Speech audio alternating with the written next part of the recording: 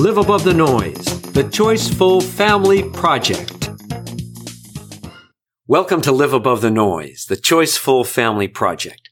I'm your host, Wayne Yurcha. Our digital world brings us many benefits, but it also exposes our children to an addictive and toxic mix of tech, media, and consumerism that harms their healthy development and undermines their happiness. To better navigate the ever-increasing pressures and challenges of this accelerating digital world, today's children and families need to develop a power we call choicefulness. Choicefulness is a power built on a new and different set of skills. Skills specifically designed to protect and prepare our children for a fulfilling future in the age of noise. So if you're a parent looking for new ways to engage with your children, motivate your children, and prepare them for a positive future, we have created this podcast to help you. Thank you for joining us. This is episode number 10, and I'm here with my podcast partner, developmental and educational psychologist and kids media expert, Dr. Rob Reier. And if this is the first episode you're listening to, we suggest that you may want to listen to the episodes in order, since each episode builds upon the preceding ones. Now, in our last episode, episode number 9, we talked about inside and outside communication. And we introduced you to centerpoint communication, the first of a critical set of proactive self-management skills for your children that we call life choice skills. We talked about how centerpoint communication, life choice skill number 1, relates to critical thinking, job skills, freelancing, and the consumer worldview. Now today, in this episode, we'll be introducing you to a unique method designed to help children develop those critical life choice skills. It's called entertainment, and we'll be providing you with a framework to help you better understand, motivate, communicate, and engage with your children. That framework is called the Entertainment Playbook. So let's get going. To start, Rob, what is entertainment? Entertainment is defined as choiceful entertainment. Now, what do we mean by that? Well, we're calling it choiceful because it involves a funnel of 3 concepts: awareness at the top, ability in the middle, and control at the bottom. Now, the funnel means this. It means that you've got to be aware before you can develop certain abilities. And you have to be aware and develop those abilities before you can use the abilities to control your life and maximize the control you have in your life. So choiceful entertainment is involved in developing and looking at all 3 of those dimensions. How do I increase my child's awareness? How do I teach my child certain things about their abilities? And how do they learn to use their awareness and abilities to gain more control and build a story that is fulfilling and leads to success in their future? And one of the most important components of entertainment is that it is motivating to our children. Rob, why is motivation so important? Because the key to understanding your child, really the core element that you really, really need to pay attention to, is motivation. And entertainment gives us a window, an opening into motivation that other forms of learning about yourself and about psychology and strategies don't do that. They're relatively academic. But by looking at it through the window of entertainment, we can find out things and talk about things as a family and introduce ideas into our family discussion through entertainment. It's the perfect medium to understand ourselves if and only if we take the medium and use it in different ways than we're using it now. Think about it this way. If your child goes to school and someone is saying, okay, what you need to do is develop this particular skill. Now, why would I do that unless I was either afraid of the teacher, had to get a grade for doing that? But what's the inside motive for developing the skill that's being suggested? Most often, it's an outside kind of behavior training that takes place. We're looking for things that naturally motivate, that are fun, they're enjoyable, they're a part of what a child loves, and then turning those things into learning about yourself and about the world around you. So the importance of motivation as a starting point is to say, how can we find those things to get involved in without having to train somebody or discipline somebody or work at it from the outside? Again, that's another perfect example of, is it outside communication? Are we having the teacher give you a grade or train you, or is it intrinsically motivated? Unfortunately, creating intrinsic motivation is often the opposite of how our educational system works, isn't it? Yeah, very much the opposite. But you have to have some sense of how to do that. And that depends on the age of the child, what they can handle, and the best way to pace that through different developmental stages. And that's what we want to offer parents, is an understanding of different ages and stages and how to go about using entertainment in a way to develop that inside communication at the earliest possible ages, and then be able to carry it through into adolescence so that there's a tool in place that got put in place almost naturally and in a fun way. And it wasn't imposed on a child, but rather it was something that they loved and become familiar with, and they developed that tool naturally. Can you maybe give us an example of that? Yeah, let's take an example. Let's say, for example, I have a 14-year-old son, and he's involved in video games, and that's one of his passions. And he has his own character that is his favorite character, is his own game, his own story. So the direct way of doing that would be to say, what are you watching? You're doing that too much. I don't want you to be doing that, spending that much time. That's one way to do it. But then if you ask yourself, what is the child going to do? They're just going to figure out a way to do that when you're not around, or in a different way. They're typically not going to say, oh, okay. It's not going to work that way. So they're going to do it anyway. They're just going to figure another way to do it. So there's a second way to enter that world of the child and say, tell me more about that guy. What do you think so cool about that guy?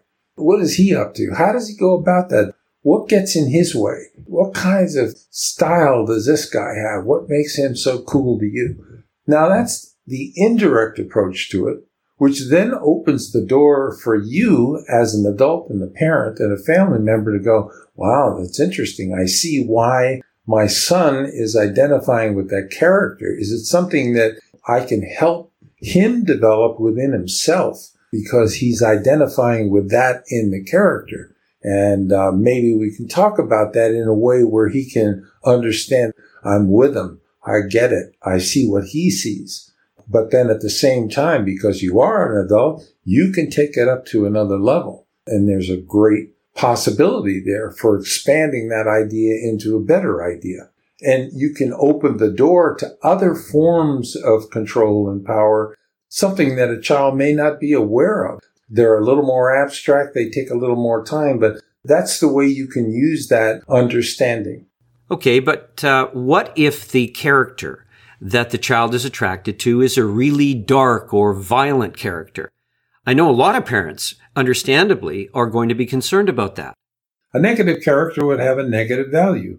The moral value that the child is identifying with is important to understand. Why? What is it about that character? And based on the idea of what we're doing, which is awareness, ability, and control, a lot of what a parent will notice is the character is violent. It's my child's favorite character, but they can ask the question or at least understand, why do they relate to a violent character?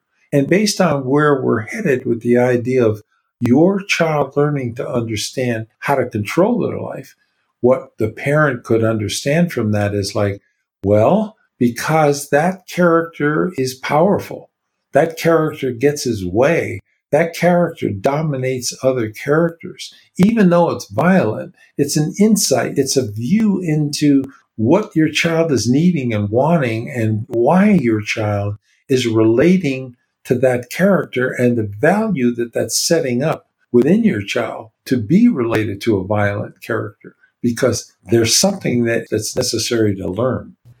And we want parents to know that we will be going into all of this in a step-by-step way as we move forward into the next episodes. But today we want to set that up by introducing parents to a framework for using entertainment in order to engage, communicate with, and motivate their children.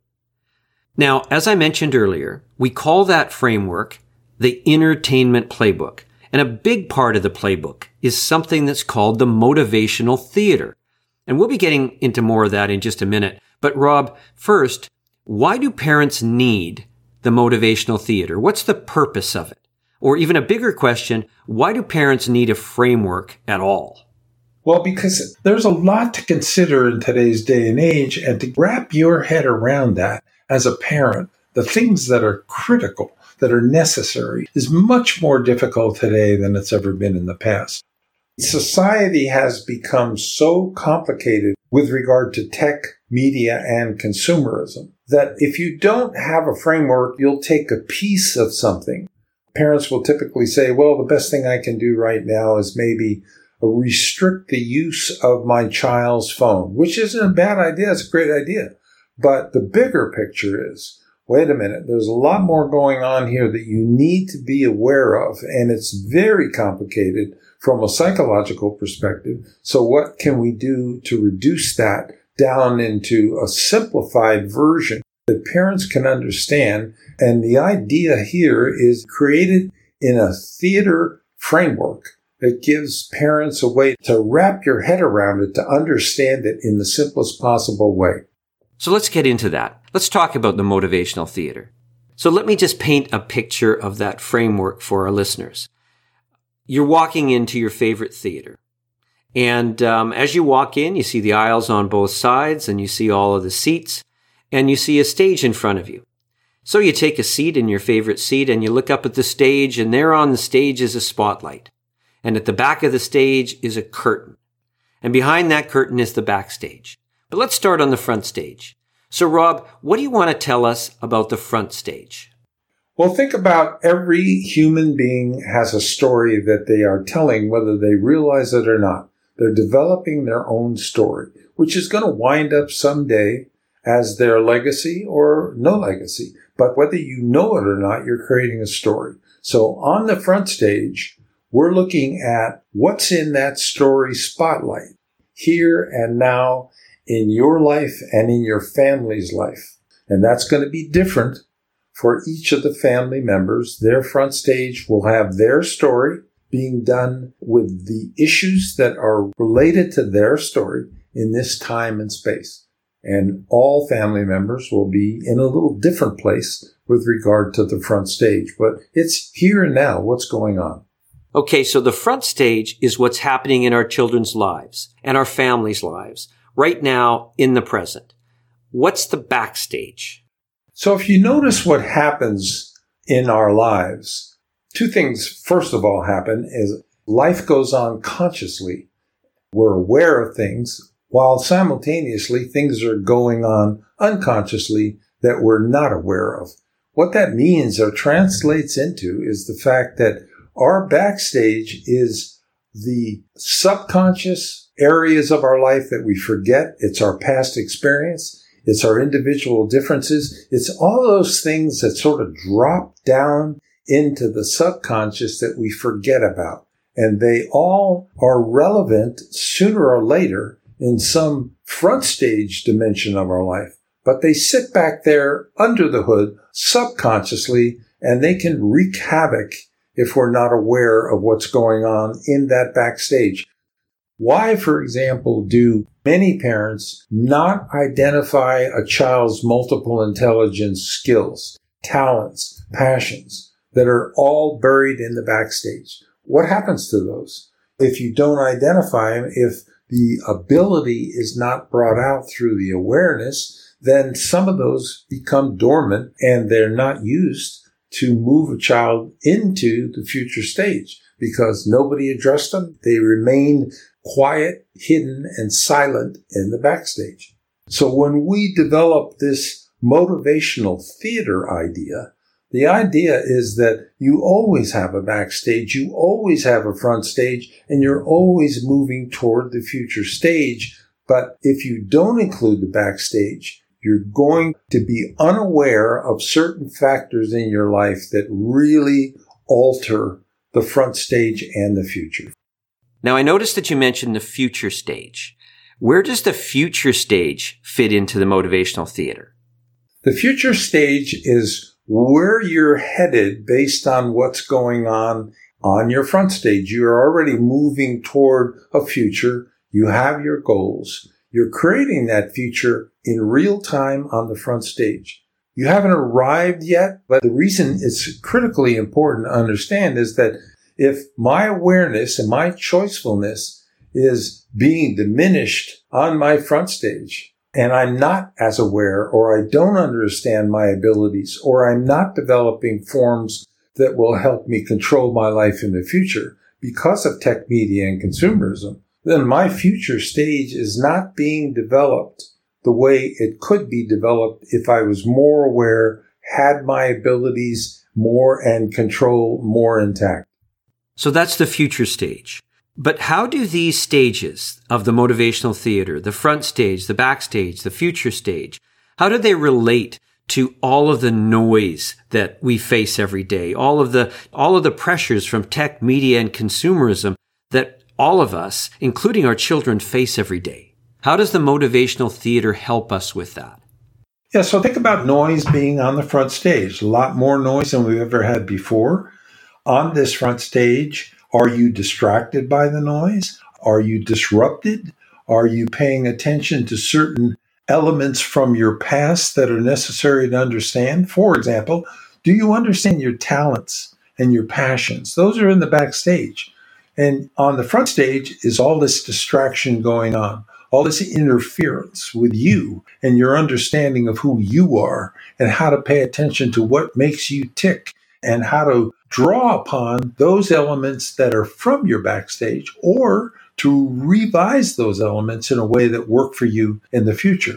So today's world, it makes it especially necessary to understand certain things about your backstage that you can draw upon to increase your potential on the front stage and the future stage. So let me give you one example of that. As a parent, many parents don't understand their child's passion. The passion sits most often in the backstage.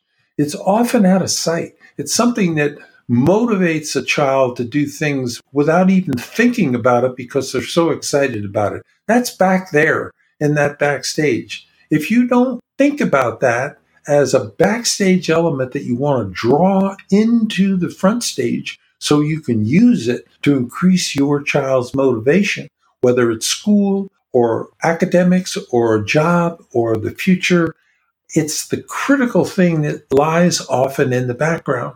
And that's why today it's important not to neglect all three of the stages. So that's the motivational theater.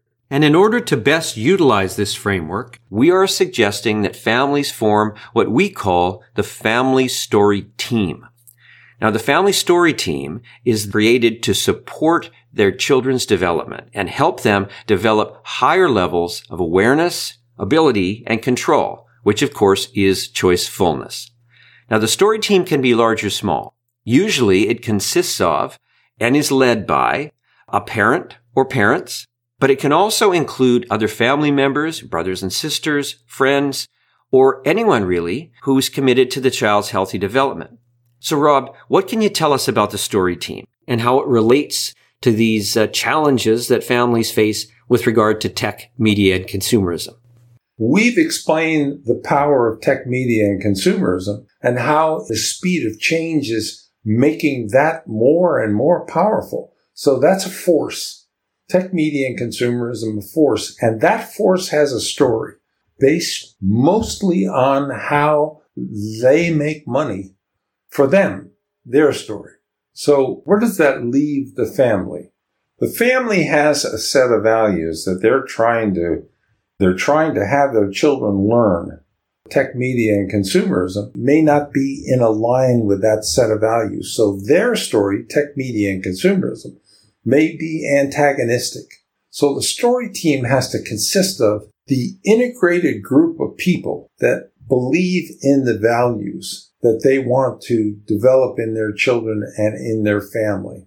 So we think of that as our story being the family, pulling together the story team to develop that story and to be able to understand how that story is more important than the story being created by tech, media, and consumerism. So forming a family story team is really about using entertainment to support and encourage the child's development so that they have those skills and tools in place to be able to create the best possible story for their life and their future, isn't it? Totally, yeah. And that's the whole idea of the team, is we're here to understand you at your age and stage and what it's about for you. And if we can get to that place using entertainment, then there's an open door for expanding development and ideas. And I'd like to add one thing to that, Wayne, which is what makes this different? So the old ways of teaching children, which is do this, do that, this is right, that's wrong, that's one way of doing it. That's the direct way. But there's another way to do this, which is the indirect way, is to use what the child already loves, is motivated by, and use that material like their entertainment that is interesting to them, and do it indirectly by creating a story team of people that understand what the child is dealing with, why the child is involved in the entertainment, what they're getting out of it, what their motives are, what they see, even if it's radically different than what the adult is seeing. Because you can learn a great deal from just watching what it is that a child identifies with and connects with. That's the whole idea of doing it indirectly, building a story team that gets this, that says, I want to learn about what's going on with my child, but I can't get to it if I can't motivate them or get them interested in my ideas directly. So let me take a look indirectly by understanding what their ideas are, and then I can begin to work with that as long as I know what that is. So there's a lot of possibilities once that door is open with indirect forms of communication. But of course, there's also a place for direct communication as well, isn't there? So we're not saying that direct communication is not necessary also, but we are saying that indirect communication, especially when you're using your communication to discover or uncover certain things about the child, is a much more effective way to get underneath what's going on and understand how you can use some of the materials in the backstage of a child's life to inspire them and move them more toward motivated behavior that's intrinsic. Essentially what we're saying is both types of communication, both direct communication and indirect communication, serve a purpose at specific ages and stages of development and with certain types of children. For parents today, this whole idea of understanding their children better, what their passion is, what the pressures and challenges facing them are on a daily basis is just so critical today because the growing power of tech, media, and consumerism is just so dominant. I mean, for children today, creating their own authentic, meaningful life story is just so difficult, isn't it? Yeah, this is harder and harder to do because there's more interference in how I build my story, more complexity. The speed of life has changed, stress has changed, and we're noticing at different levels with students that where millennials are getting out of high school, starting college, and wondering, what is my story? I can't get squared away. I don't even understand what I'm here for. And then, of course, the pressures of change within the culture and climate change and other issues make it almost like impossible to figure out how to integrate your own story. And the research indicates that probably 95% of the population won't do that. They'll have a story, but it won't be a story that is maximized for mental health, well-being, fulfillment, success. It won't be that story. It'll be the story of how I got by. I have to share a discussion I had with a friend of mine. He's 75. He's just turning 75 years old. And we talked yesterday. He said to me, Rob, I'm really struggling here. And I go, what's going on? And he's going, I have everything I'm supposed to have. I have a decent income. I have my house. I have my ability, my creativity. I'm in the field of music. I have everything. And I have to go to a psychiatrist next week for my anxiety disorder. And I said, so what's that about? And he said, I don't know. I don't have any idea, but I do know this. I watch television. I get involved in tech and I'm disconnected. I'm totally disconnected. I'm anxious. I don't even understand what's happening to me. I can't create my story or finish my story because I'm so anxious. And that's a very, very interesting conversation because it's a great example of how seductive consumerism and technology and media is, while at the same time it's destroying your ability to work out your own story in your own way to maximize your well-being. It's very, very, very difficult. And that would, of course, be even truer for our children. So where do we go now in terms of helping children and families create their own best story? I think we want to take a look at practical activities that a parent can be doing for the child that they select and the story team that they develop. And we're going to begin doing that in the next episode, when we have a special guest with us. Adrienne Principe is a mom of 4, who is also the founder of Turning Life On and the co-founder of the Concord Promise. She'll be joining us in the next episode, episode 11, where we'll start getting into specific ways that parents can utilize the entertainment playbook, the motivational theater, and something we call the inner IQ. We're really looking forward to having Adrienne join us. So until then, thank you for listening and live above the noise. Hello, everyone. If you'd like to get our email update about new episodes, tips and tools, and all the latest information, please sign up for our Noise Watch update on our liveabovethenoise.com website.